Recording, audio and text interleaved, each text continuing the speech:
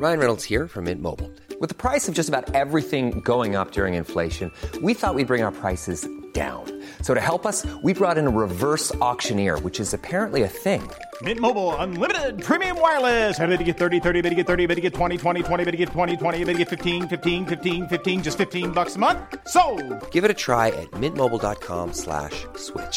$45 up front for 3 months plus taxes and fees. Promo rate for new customers for limited time. Unlimited more than 40 gigabytes per month. Slows full terms at mintmobile.com.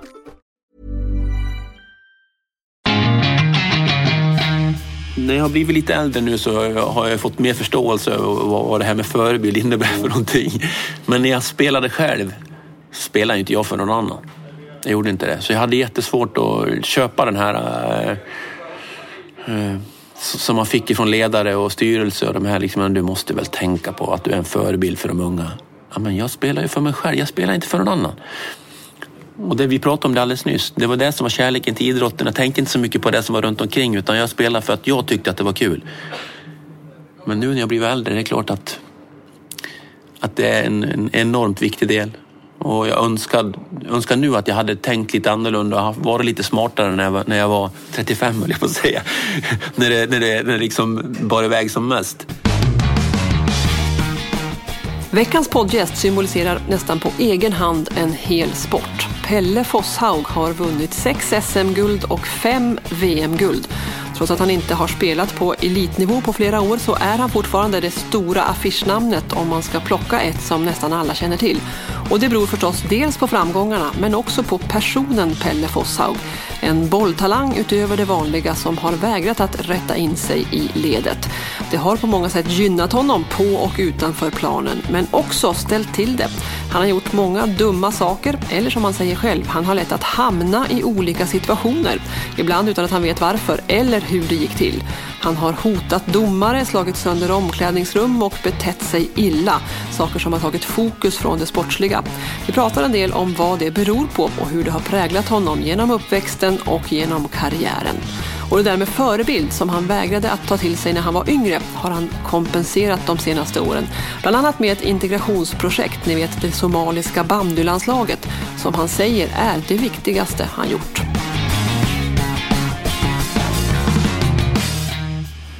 Född i Ljusdal? Ja, född i Ljusdal. 1965. Du fyller snart 50 år. Ja, 1965 02-24. Så 24 februari fyller jag 50 år. Hur känner du inför det då?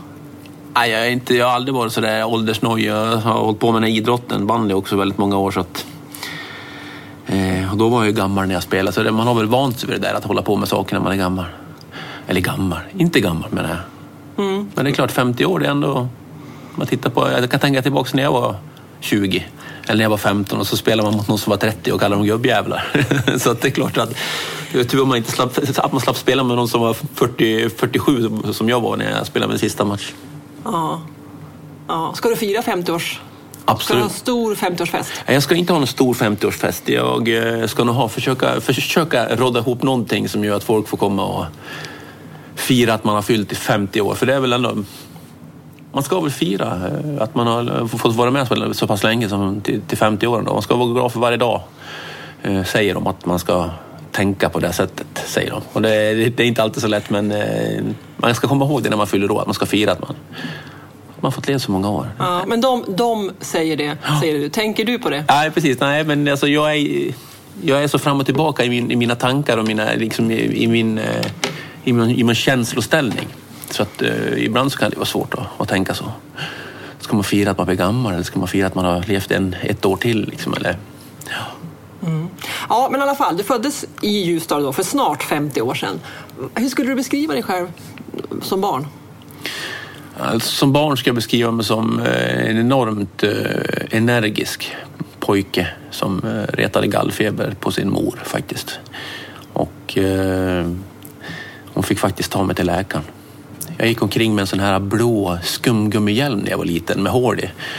Så jag inte skulle slå mig så mycket, för jag ville springa och röra mig snabbt så att jag inte skulle gilla med mitt huvud. Så att det var till Högberg, Dr. Högberg i Borlänge. Kolla vad den här pojken var, det är något fel på han, sa min mamma. Men jag hade ju listat ut ett sätt att klara mig undan det där. Så då var jag iskall och hur cool som helst när jag var hos läkaren. Så han uppfattade ju inte det där, så att det var gå hem och vara som vanligt igen. På vilket sätt du överlistade honom alltså? Nej, men jag kände väl liksom, på något sätt så tror jag att jag alltid haft en intuition att känna av lägena lite grann när det är dags och liksom att kola sig lite grann, och förutom idrotten. Och jag kände det, men kan det här bli för någonting då fanns det en massa leksaker i ett hörn där hos läkaren, så jag satt mig och började pula med de där grejerna och tog det lugnt, och mamman och läkaren stod och snackade med varandra, och det slutade med att det var mamma som hade hybris, inte jag. Hur gammal var du då? Ja, kan jag vara 4-5 år. Ja, men du har klara minnen ändå av att just du förstod att nu är det dags att skärpa sig? Ja, lite grann och sådär, liksom vaga minnen. Ja. Och sen har man väl fått lite återberättat, kan jag tänka mig, för annars är inte mitt minne så himla bra. Du har ju ADHD, det är ju fastslaget, du har fått den diagnosen. Ja. Det kan vi återkomma till, just det. Det finns mycket intressant att berätta om det. Men 4 år, hur upptäckte du idrott och var ni en idrottsfamilj? Vi var nog ingen idrottsfamilj så. Det var vi faktiskt inte, utan det var så mycket idrott runt omkring, och när man växte upp på 60-talet där så vet vi ju att det fanns inte någonting som hette datorer på den tiden. De hade väl precis börjat göra förlagen till datorerna, och det fanns mycket tid och barnen var ute, och det var kalla vintrar och bra somrar, och idrotten tror jag hade en helt annan roll i skolan också på den tiden. Så att det var ju naturligt att det blev idrott för mig. Men min pappa, han som jag växte upp med, han var ingen idrottare på det här sättet, det var han inte. Och det var ju... Men ofta så är det inte föräldrar och sådär, utan det är mest de som är runt omkring, tror jag, folk runt omkring. Och det var inte så mycket curling på den tiden. Man curlade inte barn, utan man fick sätta igång själv. Mm. Och då upptäckte du bandy av alla sporter? Ja, bandy upptäckte jag. Jag upptäckte pingis, jag upptäckte tennis, jag upptäckte fotboll, jag upptäckte handbollen, jag upptäckte skidåkningen. Är det något mer som jag upptäckte? Ishockey, för jag höll på 5 träningar med ishockey också. Men, så jag höll på med massor med saker, men bandyplanen låg väldigt, väldigt nära där jag bodde. Det var bara 200 meter till en bandyplan mitt inne i stan i Borlänge när jag växte upp. Så att den lockade mig nog en hel del. Mm. Och där var du och åkte själv då, eller? Ja, det var jag väldigt, väldigt mycket. Många timmar om dagen var jag nog där faktiskt. Mm. Jag får en känsla av att du skulle ha kunnat bli jättebra på vilken idrott du än hade. Om du hade, nu blev det bandy, men vad du än hade gett dig på. Absolut. Ja, det är bra att du håller. Nej, man vill ju ha den tron på sig själv. Att det är klart att i de idrotterna som min fysiska kapacitet skulle... Alltså jag hade ju inte blivit någon bra höjdhoppare med all säkerhet. 1,75 lång. Man måste ju vara 1,83 som Stefan Holm. Minst. Nej, men alltså... Den känslan tror jag att jag hade det. Jag tror jag avbröt det, gjorde jag det? Nej, det var bara... Nej, ja, men... Att jag tror det, men sen att det blev bandy bara för att det låg närmast till då. Att det var en slump, som så mycket annat. Ja, alltså... Det kan man ju också tro. Det trodde jag också, att det var en slump. Men när jag var 36 så fick jag reda på att jag hade en annan pappa. En annan biologisk pappa. Och han var ju bandyspelare ifrån Ljusdal, som heter Örjan Modin. Så att det var nog inte bara en slump, utan någonstans i generna så fanns det någon liten bandyspelare. Ja. Du var 36 år när du fick reda på det. Och 36 år och bandystjärna. Ja. Också ja. Du. Ja. Vad har du för tankar kring det? Ja, det är ju alltså... Min stora syster Anna-Kari visste ju att Örjan var pappa till. Och jag hade väl en känsla av att det var någonting lurt med mig också, antar jag. Under hela min uppväxt. Och jag vet inte hur det har präglat mig egentligen. Jag kan inte ta på det riktigt. Men det är klart att något är i själen, något är i kroppen och i min uppväxt och mitt liv, så har det ju. Det är klart att det är så. Mm. Men jag levde så länge med min familj och hade det bra i min familj också. Uppväxten var fantastisk och jag är glad att de orkar med mig överhuvudtaget. Så att på det sättet har jag liksom inga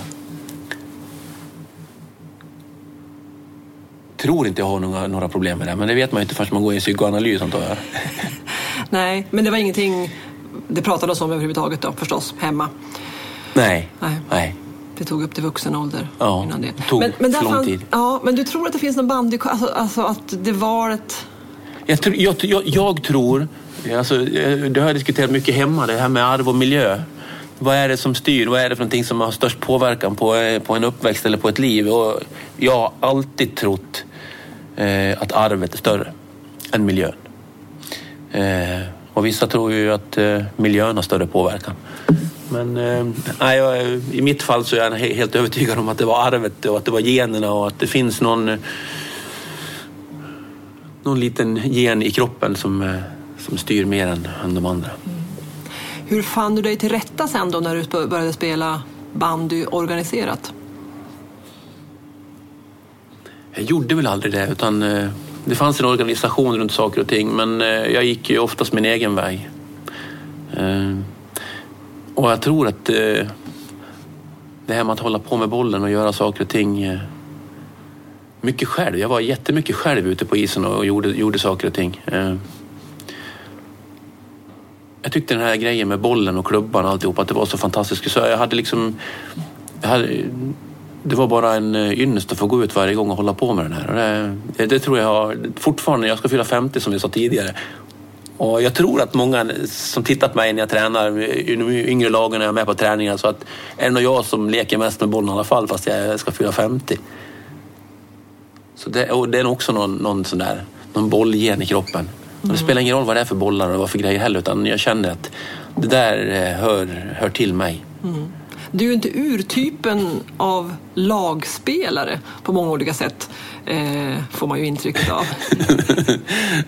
Fast det var det blev sen. Ja, nej, jag är inte urtypen för lagspelare. Jag vet inte hur jag ska förklara det egentligen. För att när det gick till viktiga matcher och när det gick till saker och ting, så när allting ställde sig på sin spets, då var jag som mest lagspelare. I alla fall vad jag själv tycker. Men ofta, jag har väl rekorder i antal utvisningar i elitserien. Jag har rekord i avstängning, alltså i längd på avstängningar. Jag har spelat 9 finaler har jag gjort i bandy. Och jag har 10 minuters utvisning på 9 finaler. Det brukar jag nämna och berätta för folk som liksom. Så när det var som viktigast så var jag någon som bäst på något sätt att fokusera och kanalisera min energi åt rätt håll. När det inte var så viktigt så var jag mindre bra på det. Då var det lättare att annat som störde stal fokus då? Precis. Det var förberedelsen är ju allting. För mig har det varit förberedelsen. När jag har varit dålig på att förbereda, men när jag har varit stökigt runt omkring mig och min person och i mitt liv överhuvudtaget, då har jag haft som svårast att kanalisera och göra bra ifrån mig på idrottsplan så här. Utan jag måste ha extremt mycket tid på mig att förbereda mig för att se alla farorna och farhågor som kan dyka upp i mitt eget huvud på grund av saker och ting som händer runt omkring mig. När blev du bra och vad ska jag säga, när såg andra att du var bra? Hur pass ung var du då? Även fast du var ute mycket själv och det var så du liksom övade upp dig och blev duktig. Men i laget, någon måste ha upptäckt att här finns det ju, oj vilken talang och sådär. Vad minns du av det? Jag kommer ihåg ett urklipp i Borlänge tidning när jag växte upp i Borlänge. Då var jag nog 13 år faktiskt, och då stod det Pelle, eller Per, den optimala lagspelaren. Så då måste jag ha sett någonting tidigt där, och vilken som såg det där vet jag inte, men däremot så har jag sett andra när jag har hållit på med fotboll. Jag spelar ju fotboll i Brage också, och jag har sett journalister som har tittat på det, som har följt min karriär inom bandy, men som även hade mig som fotbollsspelare, som var tränare för mig. Och jag vet att en kille som heter Carl-Johan Goth, som är journalist i Borlänge, hade gjort det, skrivit någonstans, han skriver, han var ju ingen stjärna i fotboll direkt. Och att jag inte var bra nog i tidig ålder, men det är jag nog inte riktigt överens om. Men jag hade en sen utveckling, jag tror en rätt så sen utvecklingskurva. Och sen i puberteten, och det tog många år för mig att hitta mig själv överhuvudtaget faktiskt. Alltså lära sig vem är man och hur funkar man och sådär. Och det har man ju inte gjort än, men Jag var nog rätt så sen i allting. Men ändå så tror jag tror jag gjorde debut i A-laget i Borlänge när jag var 14 och skulle fylla 15. Jag spelade min första match i A-laget i Borlänge. Så jag måste nog det måste ha exploderat den om vi 12, 13, 14 någonstans där tror jag att det gick fort. Hur gick det med skolan under tiden här då? På den tiden, 60-70-talet, när skolan fungerade det bättre än vad det gör idag tror jag. Så kanske hade man väl en klass på, man hade 18 stycken, kanske jag kan tänka mig att vi var 18-19 stycken i våran klass på 2 lärare. Och det är klart att när man har stökiga barn i en sån klass så är det lite lättare att hålla reda på dem. Så jag fick ju mer uppbackning. Var det så att jag hade svårt för saker och ting, hade jag svårt att sitta still med koncentrationen, så hade jag liksom en helt annan uppbackning än vad de har idag. Men var jag intresserad av någonting så då gjorde jag det. Var jag inte intresserad av någonting då gjorde jag inte det. Men när det var tävling, och för det är ju lite tävling i skolan också. Är man en tävlingsmänniska så då spelar det nästan ingen roll vad det är för någonting. Då läste jag till proven och bestämde mig för att det här ska jag kunna. Och det fortsatte hela vägen egentligen. Jag har aldrig varit någon som har skolkat sådär. Någon klass kunde man hoppa över sådär. Men jag ska inte beteckna mig som smart, det ska jag inte göra. Men jag gick igenom med 3,5 hela. Liksom jag hade ungefär så mainstream, mitt emellan låg jag någonstans. Det var varken bättre eller sämre än någon annan liksom. Men intresserade mig inte. Det var geografi och framförallt geografi kommer jag ihåg. Det var det jag gillade liksom. Natur. Ja, och sen gick det hand i hand. Annars kan man tänka sig, med tanke på det man vet om ditt humör i matcher och sånt där, att det var jobbigt i skolan. Men det var snarare att det du tyckte om, det var inga problem, och det andra fick du hjälp med. Ja. Trots att man inte alls visste lika mycket då om vad man vet idag om barns olika behov och sådär i skolan. Du menar att det var... Nej, men jag tyckte att jag fick stöttningen. Men sen så är det inte säkert att jag kommer ihåg rätt. Vi sitter här och pratar du och jag. Det kan ju, om du frågar någon annan så kan jag tänka mig att de kan ha en annan version av hur det såg ut. Men när jag försöker på något sätt sammanfatta så tyckte jag ändå att jag tyckte kanske i och för sig att rasterna var det roligaste, för då spelade vi fotboll eller vi åkte skridskor eller vad man gjorde, spelade landband eller landhockey eller någonting. Så att, men det var jättekul att gå. Det var liksom ingen snack om att man inte ville gå till skolan. Nej. Eller vad säger du, mamma? Hon kanske... Jag åker hem till henne sen då. Ja. Kolla hur det var. Hur kände du själv när du började, just exploderade och du tog plats i A-laget som väldigt ung? Hur såg du på din karriär då? Vad hade du några visioner då framför att nu ska jag bli bäst i världen eller så? Jag har nästan aldrig haft någon agenda om liksom att sätta mål eller sätta delmål eller ha en vision av att jag ska bli bäst i världen. Framförallt inte när jag var ung. Utan det vi sa tidigare tror jag ändå, det här med kärleken till att hålla på. Att sporten i sig var så fantastiskt rolig så att det behövde liksom inte ha det. Men samtidigt så tror jag att jag haft någon sorts plan, någon sorts agenda i mitt eget huvud. För ofta så blir det i alla fall lite grann som jag tänkt mig utan att sätta upp mål. Men någonstans har jag haft målsättningar, jag har haft agender i mitt huvud. Men ofta när man ska göra planer och så ska man skriva ner det på papper och man ska göra, eller hur? Men det har jag nästan aldrig gjort. Jag var nog rätt så gammal innan jag bestämde mig för att jag skulle bli riktigt bra. Jag var nog 27-28 år kan jag tänka mig. Då någonstans bestämde jag mig att jag skulle ta sista klivet. Det är väl den enda gången som jag bestämde mig. Vad var det som fick dig att göra det? Ja, det var en tränare, Ola Johansson, som var en av våra bästa bandspelare genom tiderna och kanske den klokaste bandspelaren vi har haft. Extremt bra som spelare och kanske ännu bättre som ledare, jag vet inte. Som jag satt med ner och som vi liksom bestämde oss för liksom att om du ska bli bäst så kanske det är de här bitarna du behöver jobba lite mer på. Och det satt sig emot. Och ibland så var man då bäst kanske och ibland var man inte det. Så att... Och nu sitter vi här i Västerås och spelar in den här podden dit jag har kommit. Hur känns det att vara större än sin sport, som ju du är?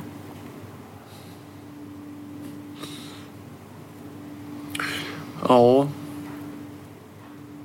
Det är liksom det är lite det är du som säger det nu, men det är lite sorgligt liksom, på det sättet liksom, att man har blivit en lite mediafigur också med tanke på hur jag har varit. Jag har varit framgångsrik, jag har varit duktig på min idrott, men jag har gjort många dumma saker, så jag har blivit liksom en figur, och det är väl det som har bidragit till den biten. Att jag tror många som kanske om man tittar på tv-program och saker som jag var med, de har ingen aning vilken sport jag har hållit på med nästan. Och för de är fruktansvärt bra alltså. Spelarna, de här toppidrottsmännen i den här sporten bandy, de förtjänar mycket, mycket mer. Och det är det man håller på med. Hur ska man få till det och få folk att se de där bitarna? Ja, hur mår svensk bandy? Jag tycker att det här året så har publiken ökat. Det går lite fram och tillbaka där, men publiken och snittet har ökat. Fram till annan dagen så var det ju så. Och man har fått hem nästan de allra bra spelarna som har varit i Ryssland. Det är några stycken kvar. Men det är klart att när jag tittar tillbaka på hur det såg ut på 90-talet där, när vi hade alla världens bästa spelare här. Alla de bästa ryssarna, de bästa finnarna, de bästa som var ju i Sverige att spela. Det är väl det som är målsättningen egentligen, att få till något sånt. Men det är ju rekrytering man börjar jobba med. Man kan inte ha spelare som spelar tills de är 47 liksom. Nu funkar ju det, och det finns ju faktiskt hockeyspelare som spelar tills de är... Chris Chellos var 48 år när han spelade sin sista match i NHL, och Gordie Howe var 50 eller vad de. Så att det händer ju, det finns ju de där grejerna också, men det är rekryteringen av spelare. Och när man fick hallarna här nu finns det ju en hel del hallar i Sverige, så det börjar strömma till igen. Jag har förståelse för föräldrar som inte vill stå utomhus när det blåser 5 sekundmeter och regnar, och att de har en viss påverkan. Och ibland så behöver de inte ens påverka sina barn att de inte ska åka dit, utan ungarna vill inte heller åka dit.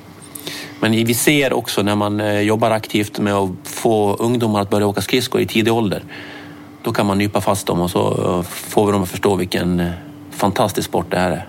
Det säger ju alla som håller på med sina idrotter, men det finns så mycket olika möjligheter att göra saker och ting i den här sporten, tycker jag. Det finns utrymme för artisteri och enskilda idrottare. En spelare som kan göra stor påverkan på en match. Det är inte så många idrottare och idrotter som har den möjligheten längre. Är det fler hallar som är svaret då? Ja, antingen så är det hallar, eller också är det att förändra inställningen hos föräldrar och barn, och att vara ute i naturen och vara utomhus. För det kan jag faktiskt sakna lite grann när jag håller på med idrott och sport. Att man vill väl helst vara ute, vill man inte det? Jo, nu är jag bandyförälder, råkar vara. Så att, vad har du att säga om det är ute och regnar? Nej, det är bara att bita ihop. Jag tycker det är bra. Ja, men men jag känner liksom en sån här dag när det är 5 minusgrader i sol, och då mår man nästan dåligt att gå in i hallen. Det gör faktiskt jag. Och jag mår nästan ännu sämre när jag ser att föräldrar går in med sina barn in i hallen på allmänhetens åkning. När det finns allmänhetens åkning utomhus bara 50 meter bredvid. Men ändå så går man in. Det funderar jag på. Vad är det som gör att vi gör det? Mm. Ja, det känns som att det är en del också, fler hallar kanske är svaret, eller så är det inte det, men att det finns också interna ganska starka viljor hur det ska gå och vilken väg man ska ta för att sporten ska växa. Om det finns hur mycket pengar som helst, så det är klart att en hall och en utomhusbana, och det finns ju, vi har ju det här i Västerås, och Sirius har ju det, de har ju träningshall, de tränar ju inomhus Sirius och spelar utomhus. Spelar aldrig inomhus. Så att, men vi ser ju det. Spelet har ju blivit så mycket bättre naturligtvis, och utvecklingen har skett i en frapperande fart när inomhushallarna kommer. Spelarna kan göra helt andra saker idag än de kunde göra för 5-6 år sedan. Så att jag tänker mig att det skulle se ut om alla ryssarna skulle vara inomhus och spela inomhus hela tiden. Hur bra de skulle ha blivit, som har möjlighet att träna 3-4 timmar om dagen. Ja. Du är ju som sagt en symbol, ganska stark, väldigt stark för svensk bandy. Hur ser du på dig själv som förebild? Alltså, när jag har blivit lite äldre nu så har jag fått mer förståelse av vad det här med förebild innebär för någonting. Men när jag spelade själv spelade inte jag för någon annan. jag gjorde inte det. Så jag hade jättesvårt att köpa den här som man fick ifrån ledare och styrelse och de här liksom, du måste väl tänka på att du är en förebild för de unga. Ja, men jag spelar ju för mig själv, jag spelar inte för någon annan. Och det vi pratade om det alldeles nyss, det var det som var kärleken till idrotten. Jag tänkte inte så mycket på det som var runt omkring, utan jag spelade för att jag tyckte att det var kul. Men nu när jag blir äldre, det är klart att det är en enormt viktig del. Och jag önskar nu att jag hade tänkt lite annorlunda och varit lite smartare när jag var 35, eller jag får säga. när det liksom bara iväg som mest. Ja, men du har ju gjort många dumma saker. Ja, alltså på isen, det som många kommer ihåg. Och du har hotat domare och du har fått matchstraff och du har slagit sönder omklädningsrum och sånt där. Hur ser du på det idag? Ja. På ett sätt så skulle jag vilja ha det ogjort. Men på ett annat sätt så skulle jag inte vilja. Jag vill inte göra om saker och ting, utan gjort är gjort och det får man stå för. Och det är lite därför du och jag sitter här idag också. Jag ska inte säga att det är det viktigaste som finns, för det har absolut inte varit för mig. Du har ju helt rätt i det. Det är lite grann därför som jag kommer hit och intervjuar dig. Ja, och ja, det där är svårt hur man skulle vilja ha gjort det. Jag skulle vilja, kanske skulle vilja hållit på med en annan idrott som var det så extremt stor, var lika bra som en annan svensk spelare. Att den är så stor. Jag tänker till exempel på sån som Messi. Han behöver inte göra några tokiga grejer. Det räcker vara riktigt bra på det han gör. För att få den här... Att folk ska känna igen den och känna liksom jäkla vad bra han är. Men hade det räckt för dig då? Är det som är svaret? Nej, då hade inte du och jag sett det här. Du hade inte gjort intervju med mig här idag. Och jag säger inte att det är det viktiga. Men någonstans så är vi liksom lite junkies på bekräftelse. Och det kanske jag också har varit, jag vet inte. Ja, hur har du sett på det? Hur viktigt har det varit bekräftelse? Nej, jag har ju inte det, tror jag. Men på något sätt så hamnar jag i det. Jag har ju liksom inte, som vi sa innan, jag har ju inte haft någon agenda av att det ska bli på ett speciellt. Jag hamnar i saker och ting bara. Jag hamnar bara helt plötsligt. Startar sällan upp någonting, några projekt, utan det kommer kanske folk och frågar mig, kan du tänka dig vara med det här? Men jag är ingen sån som kommer, men nu ska vi göra det här, nu ska vi göra det här, nu ska vi göra det här. Utan det har hela tiden, jag hamnar i saker och ting som bara händer, det bara händer. Och det är klart att det finns någon anledning till varför du gör det också. Men de sakerna som du har gjort, de dumma sakerna som du har gjort, har du känt ånger efteråt gentemot folk som har blivit utsatta? Ja, det är klart jag har gjort det. Men ibland så har de förtjänat också. Hur menar du då? Nej, men alltså, när man håller på med idrott, man håller på med någonting och man känner att man har blivit förfördelad och det finns folk som har betett sig väldigt illa, så då vill man ju ge igen. Det vill man ju. Mot en domare också?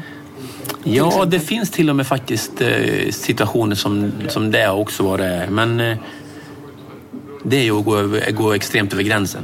Det är ju det, men det finns situationer där också som att det var på sin plats. Kan jag tolka det nu som att det vid vissa extrema tillfällen är okej att hota en domare? Nej, det är det ju inte. Men när man inte har hela bilden så är det svårt att göra en bedömning om det var helt galet. Men det är klart, när man tittar på saken utifrån, det är klart att det är helt galet. Det är det. Och det säger jag har ju varit helt galen emellanåt.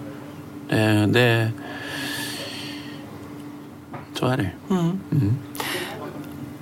Och det kanske har att göra med att du är diagnostiserad nu. Du har ADHD och fick reda på det. Och gjordes en utredning. Det gjordes ju också en dokumentär, ett tv-program om det. När du fick din diagnos.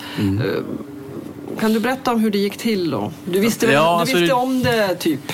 Ja, det är klart att jag hade ända sedan jag var hos doktorn där som vi pratade om innan, liksom i Borlänge hos Högberg, så hade jag på känna att liksom det är någonting som inte stämmer.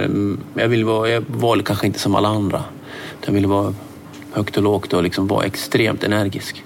Nej, men jag skrev en bok som heter Bandegarden, och i den boken så diagnostiserade jag mig själv som klockren ADHD, och det var en kvinna som heter Gunilla Wiström som hade läst den boken. En psykoterapeut som själv hade en pojk som var ADHD, och hon ringde till mig och sa att vi ska göra en film om ADHD och vi vill att skulle du kunna vara med, och om du är med, om du säger ja till det, så tror jag att vi kan ordna så att du kommer få komma in på en utredning, och så filmar vi den utredningen. Och det är ju svårt att få, alltså när man är gammal och komma in på en utredning, det är svårt att få till det. Och innan de här sakerna så hade jag sagt nej till nästan allting. Jag vill inte vara med på saker och ting. Men det där var en fas som jag helt plötsligt började säga ja till allting. Så jag sa, ja men det är klart jag är med. Och sen så gjorde man filmen, det var Mats Jonstam som filmade. Och den heter... Mitt huvud är en torktumlare. Ja, mitt huvud är som en torktumlare. Och lite så är det. Det är som en torktumlare. Alla tankar får runt i skallen på en. Man kan inte få fast dem. Man kan liksom inte kasta upp dem på väggen och se dem. Utan de får runt i huvudet. Och när en tanke liksom har blivit lite för gammal efter 10 sekunder eller en millisekund så kommer det en ny tanke. Och så är den en liten stund och så försvinner den. Och det där blir värre och värre desto mer liksom störd man blir av sin omgivning. Desto fortare rullar saker och ting på. Du var ju vuxen när du fick reda på det och hade levt med den typ du var som du var. Jag tror att jag var vuxen. Ja, men åldersmässigt i alla fall. Och levt med att du var som du var. Vad finns det för verktyg eller vad fanns det? Hur har du gått vidare när du nu vet att du har den här diagnosen? Har ditt liv blivit enklare? Alltså jag har ju fått en bekräftelse på att jag är inte dum i huvudet, utan det finns en anledning till varför det finns en diagnos som och det var ju en trygghet.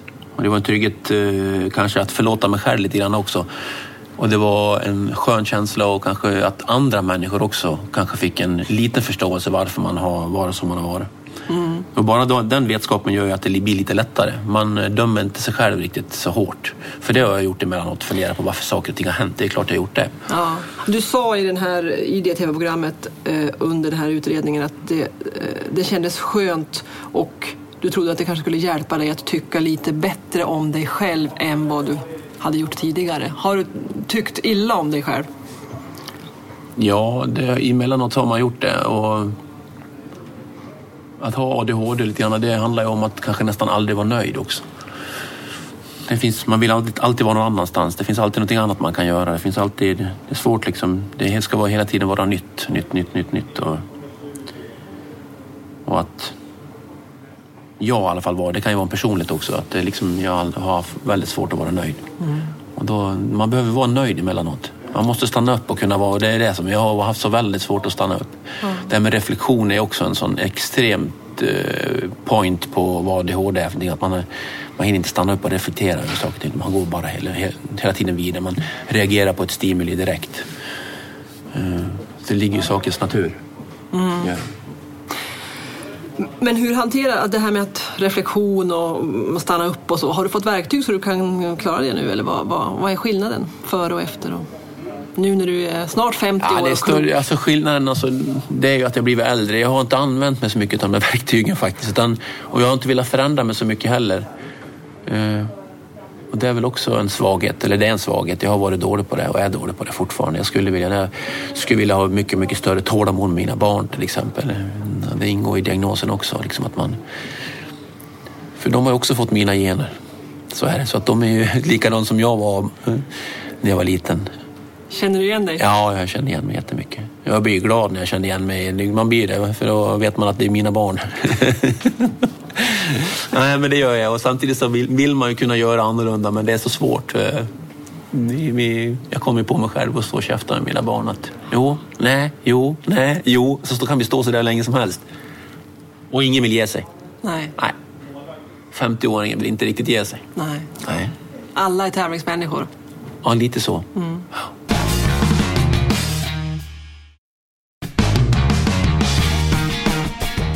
Den 28 januari har filmen Ett trevligt folk premiär. Filmen är resultatet av ett integrationsprojekt i Borlänge som skulle ge ensamkommande flyktingbarn från Somalia en meningsfull vardag. Pelle kopplades in och som många av er redan vet så tog sig Somalia sen hela vägen till bandy-VM i vintras. Ingen sportslig succé men en mänsklig framgång. Vi pratar mer om filmen och jobbet med killarna men också om den omtalade spelskandalen i början på 90-talet. Pelle har tidigare i sin bok Bandygalen erkänt att han var inblandad i en uppgjord match mellan Vänersborg och Selången 1991. Moraliskt högst tveksamt. Men han är en av få som både erkänt och står för sina handlingar. Pelle har också varit med i TV4s nöjessatsning Det största äventyret nu under vintern och lämnat avtryck där också. När han fick frågan om han ville vara med där så ringde han skidåkaren Per Elofsson som han mötte under första säsongen av SVT:s program Mästarnas mästare och bad om råd. Ja, ni hör, det är lika många projekt utanför sporten som inom den nu för tiden. Men han jobbar deltid i Västerås och har minst en fot kvar i svensk bandy. Vi pratade om det här med att aldrig vara nöjd. Jag är inte riktigt nöjd. Det är jag inte. Jag hade velat gjort mer mål i viktiga matcher. Jag hade velat presterat ännu bättre. Jag tycker väl när man tittar tillbaka att jag fick inte ut min fulla potential. Även fast en tränare som Ola Johansson alltid säger att man får alltid ut sin fulla potential just nu. Man får alltid ut 100%. För den här matchen har redan varit. Du fick ut allt du hade just nu. Så när jag tittar tillbaka det är klart jag skulle vilja gjort det. Men samtidigt så är jag inte så säker på att om jag hade varit bättre individuellt att vi hade vunnit något mer. Jag har en liten känsla liksom i vissa matcher att mitt eget inte var så viktigt. Utan det viktiga var att till varje pris vinna matchen. Och det kan man göra på olika sätt. Och jag tror att jag tänkte lite så när jag spelade vissa final. Ja, men det viktiga är att jag plockar bort och nöter ner deras bästa spelare istället. Sen så bara för att jag tror att det är den största chansen för att vinna den här matchen kanske. Vilken är ditt största idrottsögonblick i din egen karriär? Ja, för att vara lite rolig så skulle jag vilja säga Läkerol Cup i Skutskär 1980 kanske. När jag sköt ett hårt skott. Nej.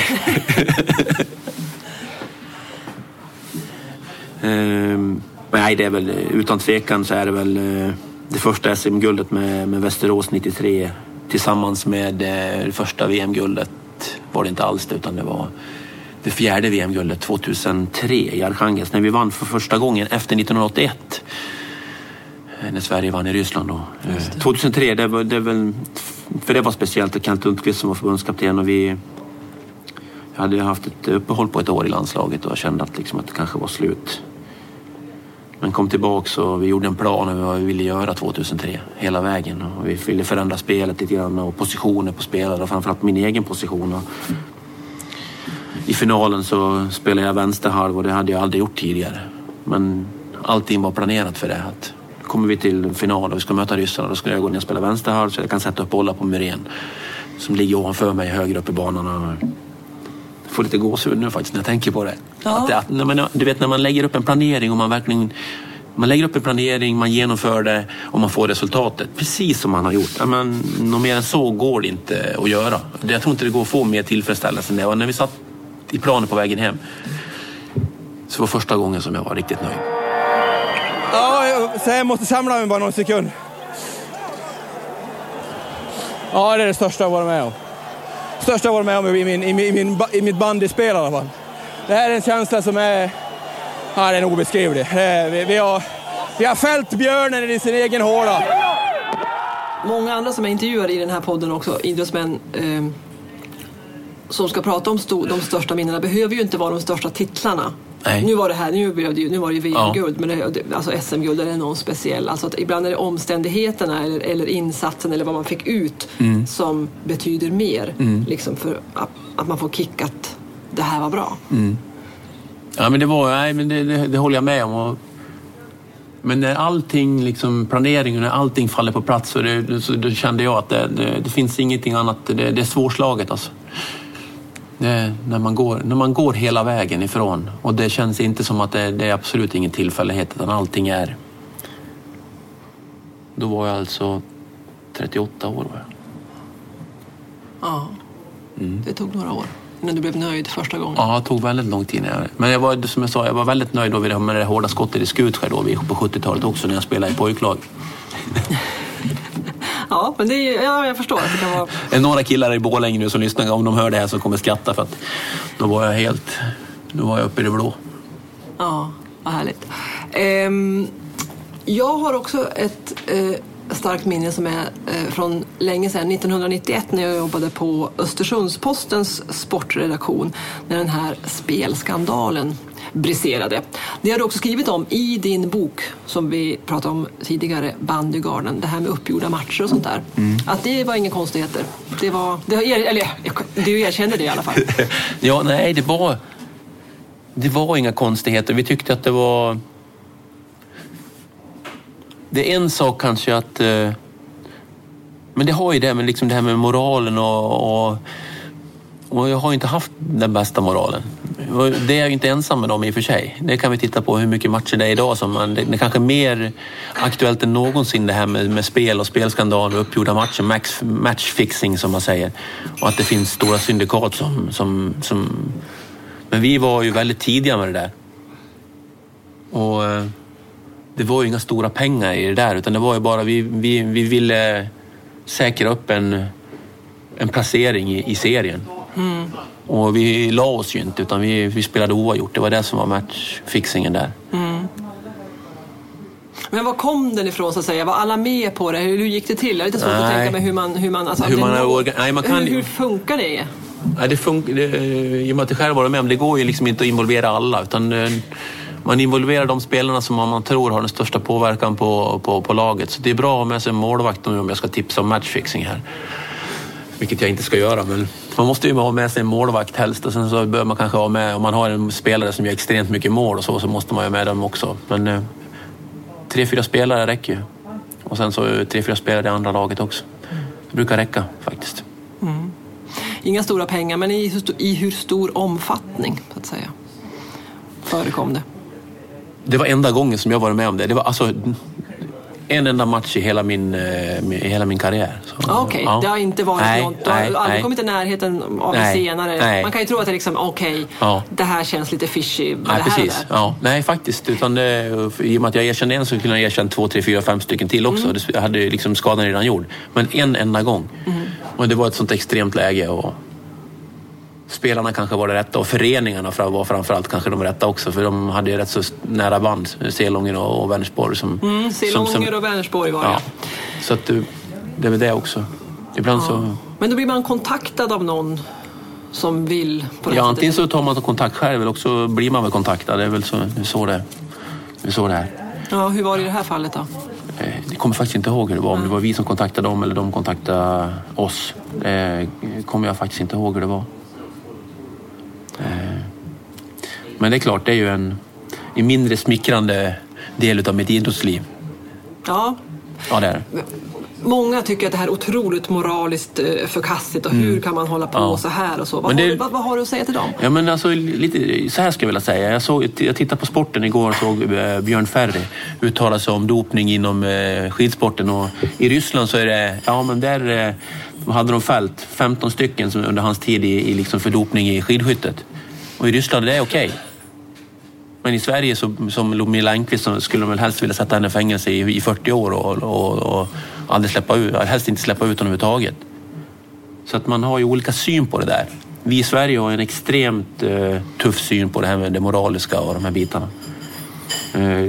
Så där kanske man skulle... Vi är ju inte ensamma i den här världen. Det finns fler ställen som är större. Så att, ibland så tror vi att vi är ensamma. Ja, men jag tror att vi också har en större och kraftfullare moral än kanske i många andra länder. Mm. Att vi har kommit en bit på vägen. Och därför blir fördömandet så kraftfullt i så här. Och framförallt att någon går ut och erkänner. Ja, men en som blir avstängd för dopning är ju mycket, mycket värre än någon som nästan har misshandlat någon till döds och får 1,5 års fängelse. Vad tycker du om det? Ja, det är hemskt och liksom, det är ju helt vidrigt att det kan vara på det sättet. Men idrotten är stor. Mm. Idrotten är stor. Mm. Bra att du sa det. Jag tänkte, vi ska prata lite grann också om det som jag hörde att du uttryckte det någonstans i en trailer för en kommande film nu, att din sambo hade sagt att det här kommer att bli det viktigaste och det största du har gjort, nämligen att jobba med Somalias bandylandslag. Kan du berätta om den resan? Ja, den börjar ju också i Borlänge. Det är det som är, och de här killarna är ju ensamma flyktingbarn. En del kommer med sina föräldrar. Borlänge, 3500 somalier som bor i Borlänge. Stora möjligheter, men även stora utmaningar naturligtvis att få ihop det, hela den biten. Och Patrik Andersson, en kille, kom på idén att han skulle starta upp somaliska bandylandslaget som ett integrationsprojekt. Mm. Och jag fick förfrågan att vara förbundskapten. Det är klart att jag tänkte mig för både 1 och 2 gånger, det är klart. Dels åka från Västerås fram och tillbaka och sådär. Men efter ett samtal med Victoria, min sambo, så sa hon det här kommer vara det största du har gjort och det viktigaste, absolut det viktigaste du har gjort. Och hade hon rätt? Hon har rätt, absolut, hon har rätt. Kommer du ihåg första mötet med det här gänget? Ja, jag kommer ihåg och jag var jättenervös för det var ju en ny grej för mig också och framförallt när det är tv-kameror och så med också. Det är klart att det blir annorlunda, men den förväntan och de ansiktena och de blickarna och den nyfikenheten som jag möttes av i Borlänge då, det var 30 somaliska pojkar som funderade på vad bandy var för någonting. Och hur man skulle förklara det. Ja.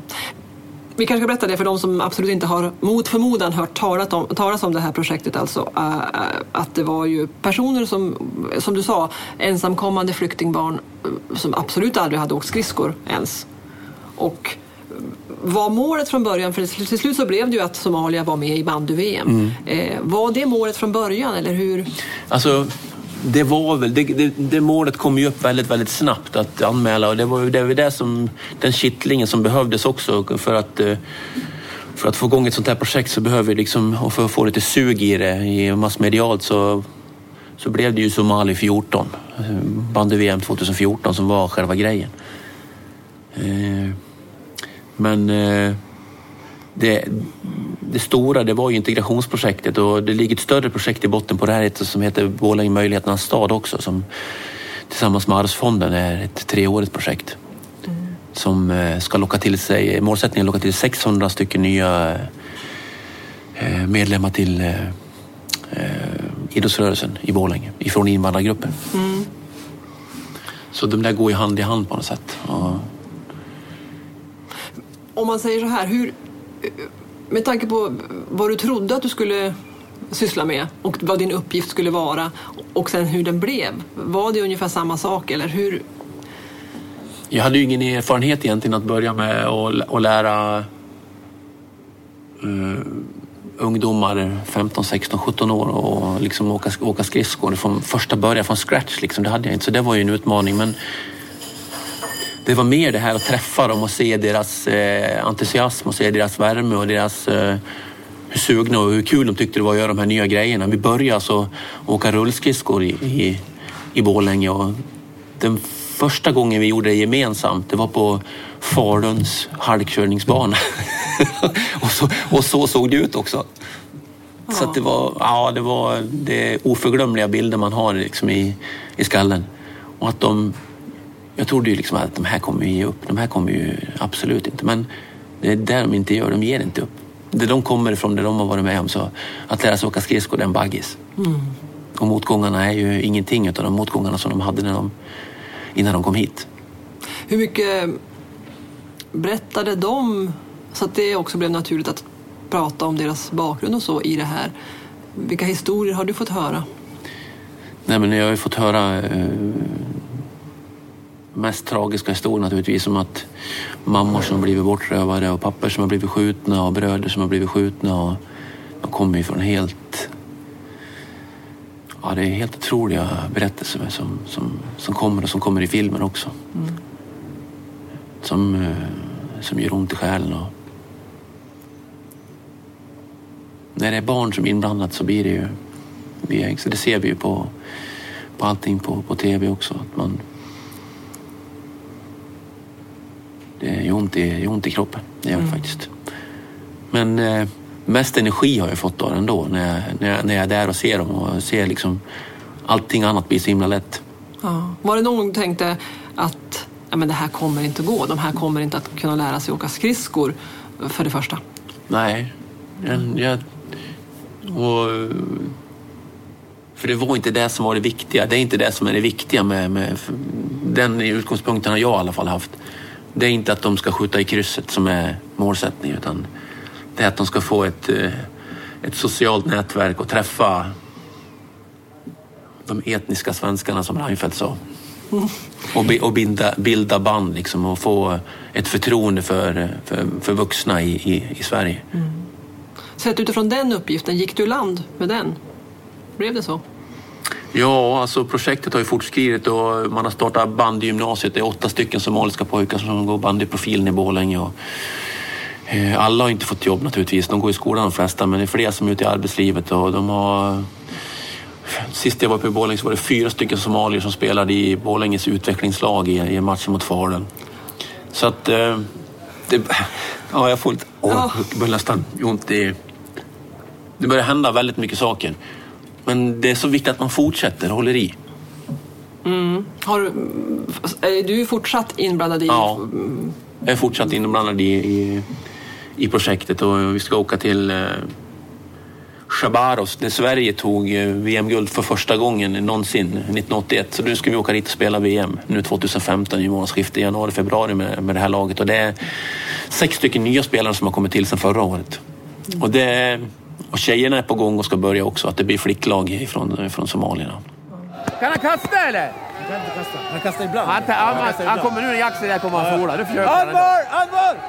Nu kommer den. Kör på den! Hopp, allvar! Pelle, det är som på gamla goda tiden. Du står och skriker. Ja, men jag måste ju skrika på dem lite. Det är så. Achman måste röra sig, måste vara mer offensiv när man är defensiv. Finns det något som är detsamma precis när du spelade själv? Alltså i omklädningsrummet, i uppladdning, eller skiljer sig allting? Ja, det är mycket som skiljer sig i och med att de inte har grunderna från början med att knyta skridskor, med att sätta på sig hjälmen själva.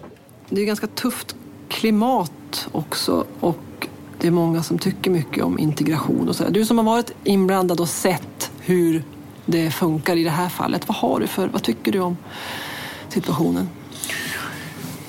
Ja, det är så himla aktuellt nu med SD som har 13% och ISIS och Al-Qaida som skjuter folk i Frankrike. Och det man kan säga det är ju att det är mycket svårare än idrotten. Vi står ju, det är jättesvårt. Det är fruktansvärt svårt men vi lever med våra fördomar, så är det. Och för att kunna förändra dem där och blotta sina fördomar. Kan man inte göra det så kan man inte förändra sig eller någonting heller. Och jag hade mina fördomar och andra människor har sina fördomar. Och jag har ju fått dem exponerade liksom och sett att det var bara fördomar. Vilka fördomar har du fått? Nej, men alltså att exponerade?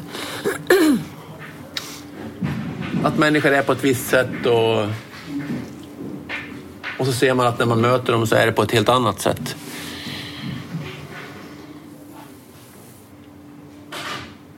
Ja, det var det. Det gäller ju att få till mötet. Alltså alla är rädda för det som vi inte har med om det nya. Alltså, och vi är ju rädda för det, så är det. Men får vi bara till det här mötet så ser vi att jäkla. Det är väl något program som går på någon tv-kanal nu också där rappare möter gamla svenska ikoner som jag tror också kommer bli eller som redan tror jag är en succé. Och där har vi nästan lite huvud på spiken, har vi inte? Om det gäller invandrare eller om det gäller någon annan del liksom, så är det här med två ytterligare, liksom det två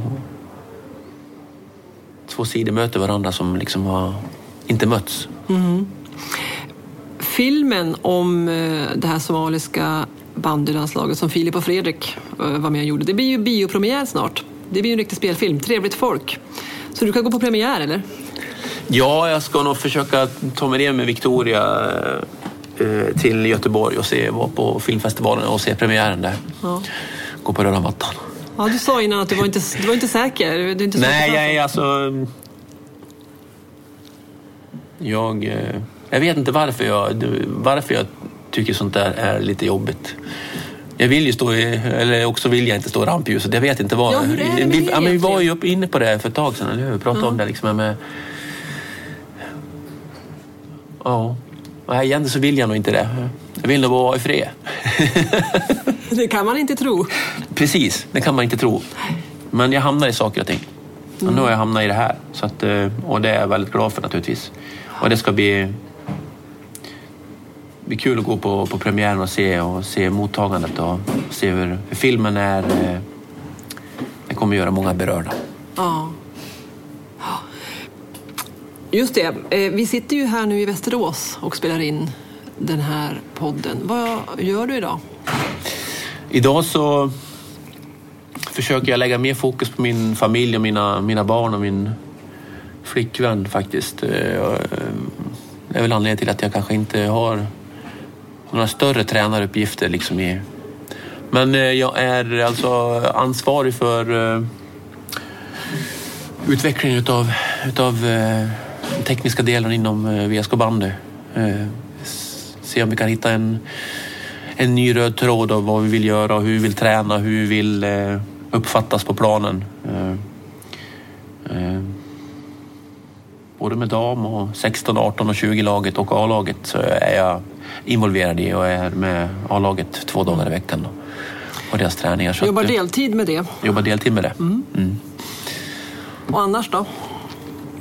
Och annars så åker jag till Borlänge. Så fort jag hinner med så åker jag till Borlänge och är med på träningar där borta och får på att förbereda mig för VM. Och stora äventyr tog ju rätt så mycket tid. Ja, det kan vi inte prata så mycket om nu när vi spelar in. Men det är ju också en anledning till att jag tänker att men du tycker ju om att synas, att du är med på det största äventyret. Och andra saker. Ja, men det var ju också så där. Men alltså, det var snabbt. Jag ringde till Elofsson, gjorde jag fråga faktiskt. Och sa, jag har fått frågan att vara med där. Hur var det där då? Ja, det är klart du ska vara med, så. Jag vet inte vad jag ska svara om någon annan ringer till mig. Jag hade en idé om vad jag skulle svara. Nej, jag tror inte du klarar av det, ska jag svara. Men om du skulle höra, om någon skulle säga så till dig, då kanske du skulle bli triggad. Just därför så är det därför jag ska säga det. För vi hade liksom en diskussion där. Hur ska vi locka deltagare till det här projektet överhuvudtaget? Liksom. Ja, jag tror vi ska säga det. För det är tävlingsmänniskor allihopa. Nej, jag tror inte du klarar det. Det låter ju som att alla går rakt. Då är det inga problem efter det. Nej. Fast du lockades med av Per Elofsson att du ska köra. Ja, men liksom man vill lyssna lite i alla fall innan man... Men det gick snabbt att säga det gjorde. Men jag ångrar mig flera gånger. Ja, det har vi noterat. Vi som har tittat på programmet. Och då kanske de som lyssnar här som inte har sett det, att ni är ute i olika världsdelar och tävlar i 2 lag mot till att gå en viss... hitta civilisation och hinna först till ett mål och så vidare. Ja, hitta ström. Så vi kallar det bara telefon och ringa till Gidra. Det är det som är... Och... både fysiskt och mentalt så är det tuffaste jag har gjort. Det är det faktiskt. Sett till en hel idrottskarriär och ett snart 50-årigt liv. Ja, för vi fick äta hela tiden när jag höll på med idrotten. Annars är det dumt liksom, om man inte får äta. Det är svårt att utvecklas och bli starkare och få bygga muskler och så om man inte får äta. Och det var väl det som är huvudet på spiken här. Att för mig att inte få mat och min blodsockernivå så var det väldigt tufft. Men det var inte bara mig, det var tufft, det var tufft för allihopa. Alltså. Så att inte äta på 72 timmar, det är klart att det... Fast man klarar ju det. Har man bara vatten så klarar man det. Men det är klart, ska man gå 5 mil samtidigt upp och ner i berg så då är det tufft. Alltså. Ja, men det finns ju... jag har sett alla avsnitt. Och det finns ju en sekvens där när ni vadar i något träsk med vatten upp till brösthöjd. Ja. Och kommer på att ni har gått fel. Ni måste vända, eller vad det nu var. Men där du bara ställer upp. Nej, jag går inte en meter. Nej, och det är ju också lite kan man säga. För så har jag faktiskt varit inne i sporten som bandet som jag hållit på med också. Nej, nu skiter jag där, nu går jag. Nu spelar jag ingen mer. Nej, men det var bara att du var ju ett träsk. Du kunde ju liksom inte... Nej, var skulle jag ta vägen någonstans? Du måste eller hur? gå antingen upp ur träsket eller gå åt något håll. Ja, och det kommer efter stund så kommer jag på det. Ja, vad spelar det för roll om jag säger att jag inte ska gå någonstans? Jag måste i alla fall ur det här, så då kan jag väl lika gärna gå. Och jag har ju varit en ledare också i banden, så jag har ju varit på väg att ta av mitt lag i vissa matcher när jag tycker att det här är helt åt pipsvängen liksom. Så att, och det där kan jag kan inte säga vad det är för någonting. Det är något storhetsvansinne tror jag. Att man tror att man har den makten att bara, nu så skiter vi allihopa i det här. Nu går vi hem. Ja, ni tycker väl som jag här nu. Kom precis. Igen nu. Jag tror det är nog rätt så många som har tänkt den tanken många gånger. Men det är kanske inte så många som genomför den. Det gjorde inte jag heller nu i och för sig. Men jag vill gärna ge upp lite för att sen kunna komma igen. Okej. Ja. Bryta ihop. Det är bara bryta ihop och komma igen. Vem var det som sa så? Det var ju Per Elofsson. Det var Elofsson som sa det? Ja, du ser. Han sa det först, men det var i alla fall han som gjorde uttrycket stort. Ja. Just det. Vad tror du att du gör om 10 år då? Om 10 år, då är jag alltså 60. Och mina barn är 16 och 18. Jag lär nog vara hemma och ta hand om dem också, tror jag faktiskt. Som det ser ut i världen idag med bostadspriser och grejer och jobb och alltihopa. Så får jag nog fortfarande curla dem. Ja, det kommer jag göra. Men Jag tror att jag kommer vara involverad i bandyn fortfarande när jag är 60. Det kommer jag vara på något sätt. Jag kanske inte kan visa dem härlig överstegsåkning och snygga skott i krysset, men någonting annat ska jag kunna bidra med. Men sen så tror jag att jag kommer att på något sätt hålla på med integration och att det kommer fortgå faktiskt. Det kommer jag nog göra. Tror du att bandysporten är större än dig om 10 år? Jag hoppas det. Vad bra. Det avslutar vi podden med. Så får vi se. Den som lever får se om 10 år om det är så. Tack så mycket för att ni har lyssnat på podden som är tillbaka som vanligt nästa vecka. Och som vanligt vill jag också passa på att rekommendera er att lyssna på min kollega Olof Lunds podcast. En fotbollspodcast med tunga gäster. Så säger vi, så hörs vi om en vecka.